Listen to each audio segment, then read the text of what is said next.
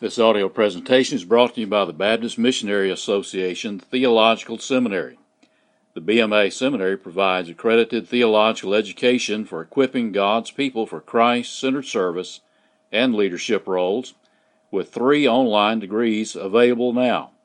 We are committed to the inerrancy and authority of Holy Scripture and to making disciples of Jesus Christ. For more information about the BMA Seminary and its online degree programs, go to bmats.edu or call toll-free 800-259-5673. That's 800-259-5673. Amen. Well, good morning. We'll take Scripture and turn it to Matthew chapter 12, if you will. Matthew chapter 12. We're going to be looking at verses 15 through verses 21. Matthew chapter 12. And the message this morning is entitled, Beholding Christ. Beholding Christ. And I just want to help you and myself as we come to Scripture to do the one thing that Scripture always points us to, and that is Christ. We want to behold Him. We want to see Him. And let me say to you that it is absolutely necessary that continually we come to a place where we're beholding and looking at and seeing Christ. In fact, if you look in verse 18, you see that word where it's spoken by the prophet Isaiah. It's quoted from Isaiah 42. And Matthew quotes this text. He's proving that Jesus is the promised one of the Old Testament. And that word behold is given there. That word means literally to see. See my servant. Behold my servant. Or the word would also be, lo, my servant. That's where we get the title for today's message. Beholding, seeing, savoring Christ Jesus. You know, recently I've been taking some men in my church through a book on Tuesdays. We meet at a local coffee house. And the book is by Alexander Strauch. And it's called Biblical Eldership. And what I'm just trying to do is get our brothers, our men in the church, to understand what shepherding really involves. Some because maybe that's where God is going to lead them. And others, I just want to build a consensus among the body. I want everyone to understand what shepherding is about. And yesterday, when we were meeting together, studying that very last chapter in the workbook, Alexander Strauch said this. He said, shepherding will take a spiritual and emotional toll on you like no other job. If you are a shepherd, a pastor, an elder, you understand that completely. Shepherding is an emotional job, and it takes an emotional toll, a spiritual toll. Unlike other jobs, you can't leave your shepherding at the office at 5 p.m. and walk away. I mean, you're taking it home. Unlike other jobs, there are times where people come against you in the ministry and it drains you emotionally. These are people that you've loved and that you've cared for, and yet they're in disagreement with you, and more importantly, they're in disagreement maybe with God Himself and with the Scripture. It just is draining when you pastor. It's a glorious thing, but it certainly can also be extremely draining. I think we sometimes forget that, especially young people in the ministry. We think of ministry being so wonderful. We're going to have the opportunity to share the gospel with people and present the wonderful truths of God. And then when you get into a church, those are all very true aspects, but you also come to realize that there's going to be opposition against you. And the Scripture actually says this. In fact, let me just give you some quotes. 2 Timothy 3:12, Paul told young Timothy, who was a pastor, "Indeed, all who desire to live a godly life in Christ Jesus will be persecuted." Now that goes for every believer, not just those who are called to ministry. But right there, that sets the foundation, doesn't it? If we're going to live a godly life in Christ Jesus, we're going to be persecuted. And if you haven't figured this out yet, there's sheep among wolves and there's wolves among sheep in the church. Persecution most of the time does not come from outside of the church. I mean, I'll be honest with you, in 11 years of pastoring the same group of people, my biggest problems have not been from atheists, witches, and Muslims who were outside of my church doors. My biggest problems were people in the pews. I mean, I'm just being completely honest with you. The sleepless nights and the frustration and all this gray hair right here was not with people on the outside. It was on issues on the inside in the pews. So we know that this verse is absolutely true. If we're going to live a godly life, for any believer, there's going to be persecution. But then there's even a more pointed verse in 2 Timothy 2:24. It says, the Lord's servant. So he's talking specifically to those of us that would be servants of the Lord in ministry. The Lord's servant must be kind to everyone. Boy, that's a challenge, right? We have to be kind to everyone. Easier said than done, but by God's grace it is doable. But notice as well in 2 Timothy 2:24, patiently enduring evil. There it is again. So if we're going to live a godly life, we're going to be persecuted. And if we are God's servant, we are going to have to patiently endure evil things that will happen to us. And so I know from ministry, and you know from ministry, that we're going to constantly be emotionally and spiritually drained doing this work. And that's why we need to look to Jesus. That's why we need to behold Jesus. That's why it is so crucial that we continually go to Him and see in Him the glorious truths of the gospel, because as pastors and ministers and servants, we need spiritual uplifting, maybe more than we realize. That's why we need to talk about beholding Jesus. And there's passages that speak of beholding Christ. Not just what we're going to look at here in Matthew chapter 12, but you go to Hebrews 12. My quiet time has been in the book of Hebrews for the last month. And I'm in chapter 11, but you get to chapter 12 after he talks about all these people who are examples of faith. He gets to the ultimate example of faith, and he says, look to Jesus, who is the author and the perfecter of our faith. And then right after he says, look to Jesus, he says this in verse 3, consider Him. Consider Him, who endured from sinners such hostility from Himself, so that you may not grow weary or faint-hearted. Consider Jesus. Look to Jesus, so that you will not grow weary or faint-hearted. I mean, it's all through the Scripture. We're told to look. We're told to behold Christ for our strength, for our endurance, for our edification, for our ability to do what God has called us to do in the ministry. Amen? So we want to look to Him today. And what better place to look to Him than one of the most succinct passages of Old Testament prophecy in the Gospels, perhaps even the New Testament. You have a large portion of Isaiah 42, where Matthew, who is writing his Gospel, and the reason he's writing his Gospel, he tells us why he's writing his Gospel. It's there at the very end of Matthew. This is Jesus, King of the Jews. You want to know what the purpose of Matthew's Gospel is? There it is. I think that's Matthew 27:24. Behold, this is the one who is King of the Jews. Matthew writes everything to prove Jesus is the King.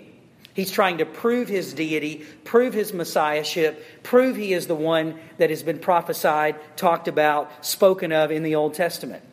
So what Matthew does here in chapter 12 is he goes to the Old Testament. Now, let me give you a little background on this passage where it sits. Matthew 10, Christ has commissioned His apostles to go out and start preaching. But in Matthew 11 and 12, a change starts taking place. In Matthew 11, people begin doubting that Jesus is, in fact, the Messiah. It starts with John the Baptist, who has sincere doubts, and who says, I thought you were the Messiah. I preached you were the Messiah, but I'm not exactly certain. Can you prove? Can you help my unbelief? Then it moves to the people who are hearing Him preach in the cities and in the synagogues. And they're questioning, is He the Messiah? And in chapter 11, He comes to them and talks to them about what they went to see when they saw John the Baptist. He talks about the unrepentant cities, how it'll be more tolerable on the day of judgment for Sodom because Sodom did not have what these people have. And then in chapter 12, after people are starting to question Jesus, they start to extremely come against him. And in Matthew chapter 12, Jesus makes some astonishing claims. First of all, he says he is Lord of the Sabbath. Secondly, he says something greater than the temple has come. And he compares himself with the temple and says he's greater. And basically, he says in Matthew chapter 12, I'm God. I'm everything the Old Testament has been pointing to. I am the temple. I am the tabernacle. I am the Sabbath. I am the one. One greater than David is here, who ate the showbread. One greater than the priest is here. I am the greater priest. I mean, he makes astonishing claims in Matthew 12. If you ever want to know where did Jesus claim to be God, you just go to Matthew 12 and he basically rips it all open. Hebrews is just a great pouring out of Matthew 12 if you just want to think about it that way, because Hebrews does the same thing. It just says he's greater than Moses, he's greater than the tabernacle, he's greater than the Sabbath, he's greater than the priest. I mean, it just does basically what Jesus did in Matthew 12. And he says, I'm the Messiah. Well, that brings us to where we are in Matthew 12. He is claimed to be the Messiah, and yet his own people are rejecting him. The very people that ought to be able to see this very clearly are rejecting Christ. So when we come to Matthew 12:15, we see that rejection. There's two things I want to just focus on this morning in this text with you about beholding Christ. We need to behold Christ because of all these wonderful truths we've talked about. But the reason we need to behold him is because it will encourage us. Two things I want you to see. I want you to see the man Jesus Christ. And I do mean the man Jesus Christ. His incarnation is really what's on display here. Not necessarily his divinity, but his incarnation. So I want you to see the preciousness of the man Christ. And then I want you to see the ministry of that man. So I want you to see the man and his ministry. Those are the two things we are going to be looking at together here in this text. Let's start with the man Jesus Christ, who he was. If you notice in verse 15, it starts, Jesus aware of this, that is, gnosko, he knew, he had knowledge of, he withdrew from there. Well, what was he aware of? Well, that starts us out. He was aware of what was happening in verse 14. He had claimed to be the Sabbath. He had claimed to be the high priest, essentially, the temple. And that angered the Pharisees. Verse 14, the Pharisees went out and they conspired. That is, they deliberately consulted on how to get rid of him, how to destroy him. So here the Pharisees have heard what he has to say. They've seen his miracles. They've listened to his preaching. And their reaction is against him, conspiring against him, wanting to destroy him. Now, Jesus is aware of this. Verse 15, he knows this. And what does he do with that knowledge? He doesn't confront them. It's not time for that. He doesn't come against them. Instead, he withdraws. And people begin following him naturally because he's been healing and doing these wonderful things already. And he continues to heal. But notice in verse 16, he orders or he rebukes the people, charges them not to make him known. That is, do not go out from here telling people who I am. It's almost like he's saying, you understand who I am, but these leaders do not. Now, why did he not want them to make him known? Well, let me just say quickly, he had already made himself known. It was already very clear in other portions of Matthew's gospel, as well as the other gospels, Jesus had clearly said who he was. He had revealed who he was in chapter 12. He had talked about who he was in the Sermon on the Mount. Lord, Lord. In Matthew 5, he said, I didn't come to abolish the law, I came to fulfill it. I mean, you just read through this gospel, and what you come to understand is Jesus was very clear about who he was. And if you had any qualms about that, just listen to John the Baptist. He was clear about who Jesus was. So Christ had already said, I am the Messiah. But why he's telling them now not to make himself known is because he is a servant. He is someone who is under the authority of his heavenly Father. And the time is not ripe yet for Christ to be exalted to the cross. Now, Christ has a mission to do. And that mission is to die for sin, to make sacrifice for sin. And that mission is not yet ready. It's not the time. So what Jesus is telling them is, you do not need to go out from here and try to stir up a rebellion and stir up anger against me, because it's not my time. Don't make me known. And he withdraws. And the scripture says in verse 17, this is to fulfill what was spoken by the prophet Isaiah. So everything that's happening, the rejection and Christ, is to fulfill what Isaiah said. And here's what I want you to see about the man, Jesus Christ. We get into that prophecy. Verse 18. Behold, look, see.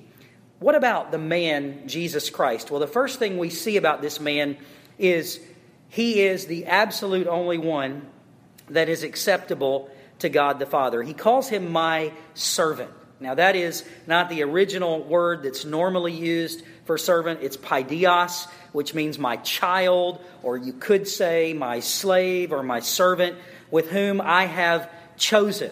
And that word chosen there, he is the one who is suitable. He is the one who is worthy. And think about what that verse is saying. Look at him.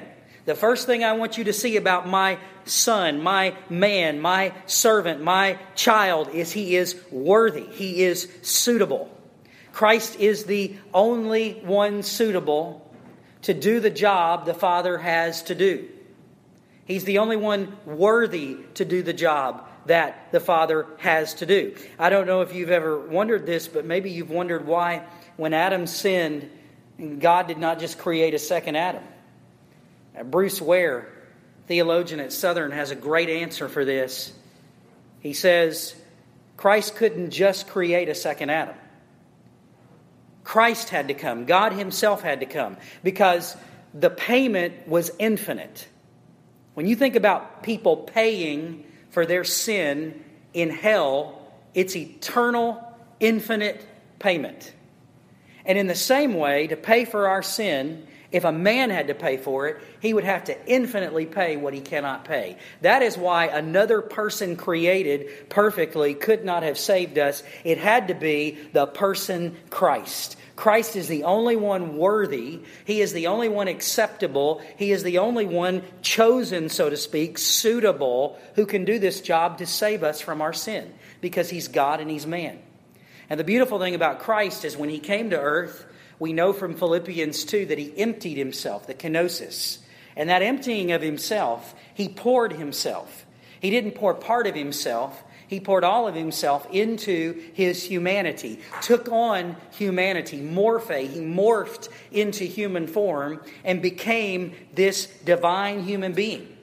And I think sometimes we miss how important the humanity of Christ is to our salvation. We think about His divinity, and many of you may even think this way. I know I have. We think, well, Jesus was able to resist temptation because He was God. And He was able to do all these miraculous things because He was God. But I would submit to you, no, He was fully human when He was doing those things, but He was a human who was doing it in the power of God and the power of the Holy Spirit. And that same power that Christ had, while we're not Christ and we're not sinless and we're not perfect, it's available to us through Christ, through our union with Christ. He is the only one that is acceptable. Notice it goes on in verse 18, my beloved, agapetos, where we get agape. There is a divine love. Now that word agapetos, beloved, is applied to believers who are reconciled to God. They're judged worthy of eternal life. And the reason they're judged worthy of eternal life is because Christ was beloved and Christ was worthy and Christ is the one whom God was well pleased. He loved His Son, Jesus Christ. That's the man. Notice what else? I will put my spirit, my pneuma, on Him. Christ did everything that He did under the power of the Holy Spirit. He learned in His humanity. But He learned through the grace and the power of the Holy Spirit. He was sinless as a human being through the power of the Holy Spirit. The Spirit was on Him in His ministry, in His work, and in what he was doing. This is the man. This is Jesus Christ. This is who God has sent to save us. And when we look to that, that ought to encourage us. When we behold that it took a perfect man, and God sent that perfect man, and it was none other than himself in the being of Jesus Christ, that should encourage us. Something we could never do, God did. But today, there are so many people who are denying Christ. Maybe we're even guilty of this in our pulpits accidentally. Maybe we're guilty of it in our ministry of denying Christ. You know, the Pharisees were denying Christ. They saw clearly, but they refused to see. Now, that's nothing new. I think about in the 1800s, there were plenty of theories that talked about denying Christ. One particular you're probably familiar with, Albert Schweitzer, who wrote The Quest for the Historical Jesus. And in it, Schweitzer said that we really can't know Jesus from the Gospels. The Gospels are not reliable. We need the historical Jesus. And so Schweitzer, who was a missionary to Africa, of all places, did not believe ultimately in the Christ of Scripture. Isn't that bizarre? And when you tell Christians that, there are missionaries that don't believe in the deity of Christ in the Scripture. There are also pastors that don't believe that. You know, people find that odd. I remember when I was at Ole Miss, Oxford, Mississippi, the Deep South. There was a man who was a deacon at First Baptist Church, Oxford. He was also a professor at the university. Dr. Nolan was his name, and he would tell his classes, I do not believe Jesus was the Messiah. I do not believe that he died a particular death on the cross. He was like hundreds of others who were zealots and revolutionaries who died on a cross. And here was a man who was a deacon at the First Baptist Church of Oxford, Mississippi. You tell people this and they're amazed. That man, Nolan, would go out into the community at other local Baptist churches and he would preach on the absurdity of the virgin birth. And you know what he would tell our class? People come up to me from the pew and often say, I am so glad you said that. I didn't believe it either. You know, I think sometimes we assume that if people are in positions of ministry or authority that they just automatically buy into these scriptural teachings, but you can't assume that. That's why I'm saying for you, sometimes I think inadvertently we get into other things and we deny this Christ who is so important to our ministry. We forget to behold Him and talk about Him and lift Him up. We forget to hold to Him. We're swayed by other things that pull us in ministry. Be very careful. I'm not saying that we would go the route of Albert Schweitzer, who denied the historical Jesus, but you know, this is nothing new. The Pharisees denied Him. The people of Matthew's day were struggling with Him, and there are people in ministry and in the pew who today are struggling in the same way. But do not struggle with the man, Jesus Christ. Preach Him. Behold Him. Proclaim Him. He is the one God has chosen. He is the only one worthy. He is the only one who can accomplish what God wanted Him to do. Let's go on now to the ministry of Christ. That's just briefly there, a little bit about the man, Jesus Christ. Let's look at the ministry of Jesus Christ. Notice His ministry. After we're told about the servant, the child who's chosen, who's worthy, after we're told about the love that God has, the well-pleasing, the Spirit upon Him, we're told about the man. Then we're told about His ministry, His mission. This is something else we should always focus on, that because we have the man Jesus Christ, our ministry and our mission is His ministry and His mission. We're not in this alone as pastors and teachers and leaders. Notice His ministry. First of all, verse 19. He will proclaim justice to the Gentiles. That is, He will proclaim condemnation to the nations. That's the first thing that He'll do. He'll bring accusation. Now that sounds negative. It is. I mean, the accusation that He brings is judgment of sin. He brings holiness and truth and righteousness to the nations. Notice verse 19, though, He will not quarrel or cry aloud.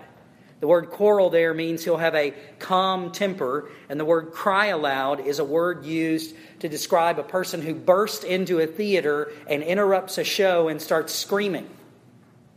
So when he gives you that impression of Jesus, he's trying to make you see that his ministry, he is going to preach justice.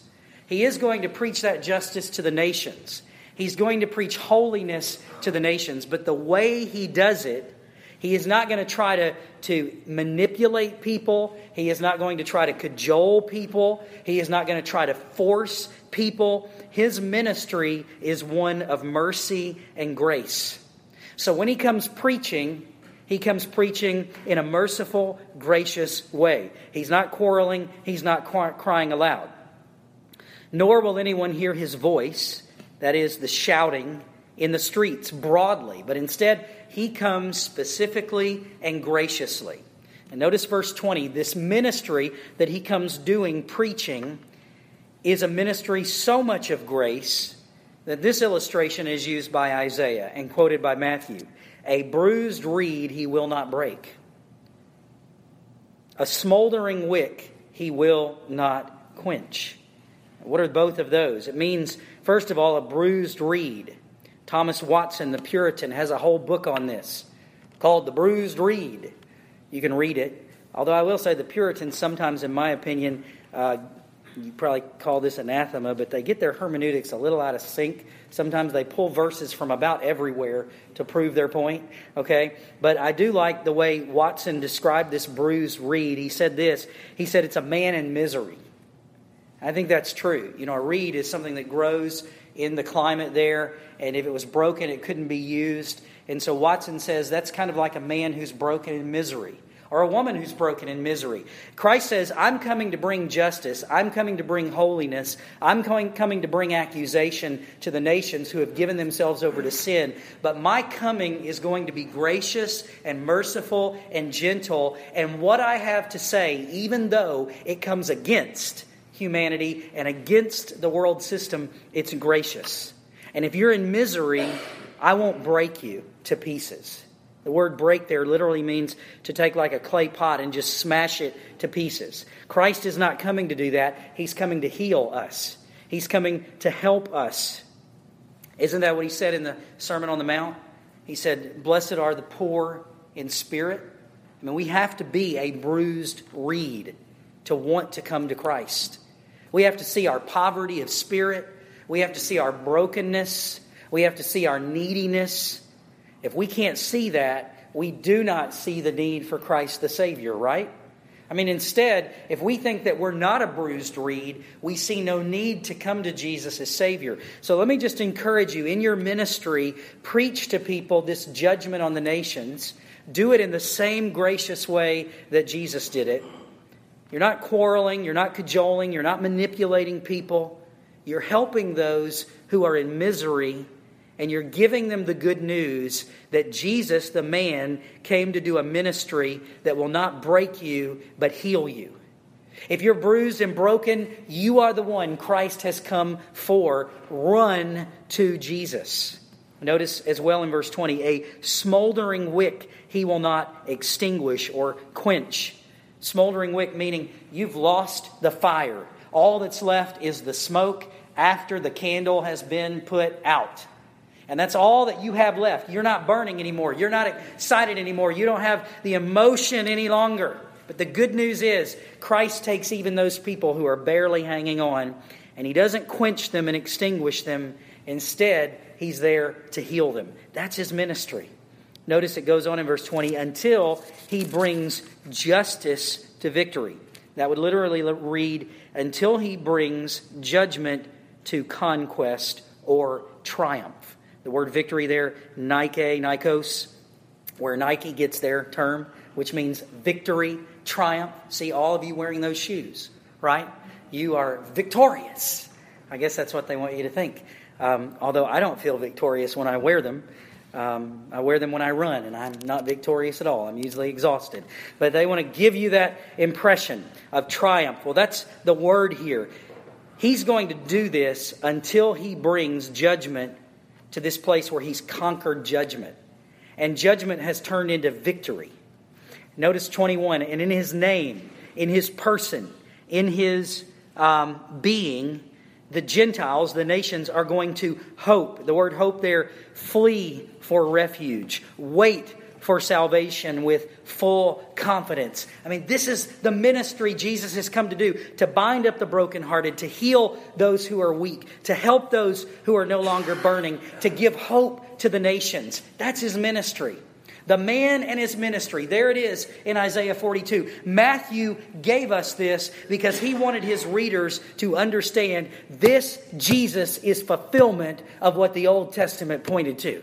This is the man and this is the ministry. And the Pharisees who were rejecting him, and back in verse 14, who were conspiring against him, how they might destroy him. They were up against the King of Kings and the Lord of Lords, and they could not see it. And there's many people that will be in our pews that cannot see it. And I believe it is our job to look to Christ ourselves, to behold Him, just as we're told in verse 18, and then to allow others to look to Him and behold Him, the man and His ministry. Christ is our only hope, right? And that's the only hope we have. Because He has done this, and because He has come not to break us, but to bind us, and not to extinguish us, but to inflame us, because He has done this, we have hope. And our hope is in Christ. And we know that. And so when we get down in our ministry, when we get down in our preaching, when the emotions start weighing on us, let me encourage you, before you go to anyone else, go look at Christ, who Himself endured greater temptation and trial than you will. Look to the Christ of Scripture to lift you up. This is not your ministry or my ministry. It's His ministry. We're just an extension of what He came to do. That man and that mission and that ministry is what we're about. And He is the one that will empower us. He is the one that will strengthen us. And He is the one that will give us grace. I hope you can do that. Let's pray together. Father, thank You for Your word that is always encouraging and strengthening. And I pray that we will look and behold Your servant, Your Son, who You love, who You've put the Spirit on, who came to heal, who came to bind, who came to bless, who came to give the nations hope. I pray we can look to that, and in looking and seeing and savoring Christ, we're lifted up and strengthened as well. In Jesus' name we pray. And all God's people said, Amen. Amen.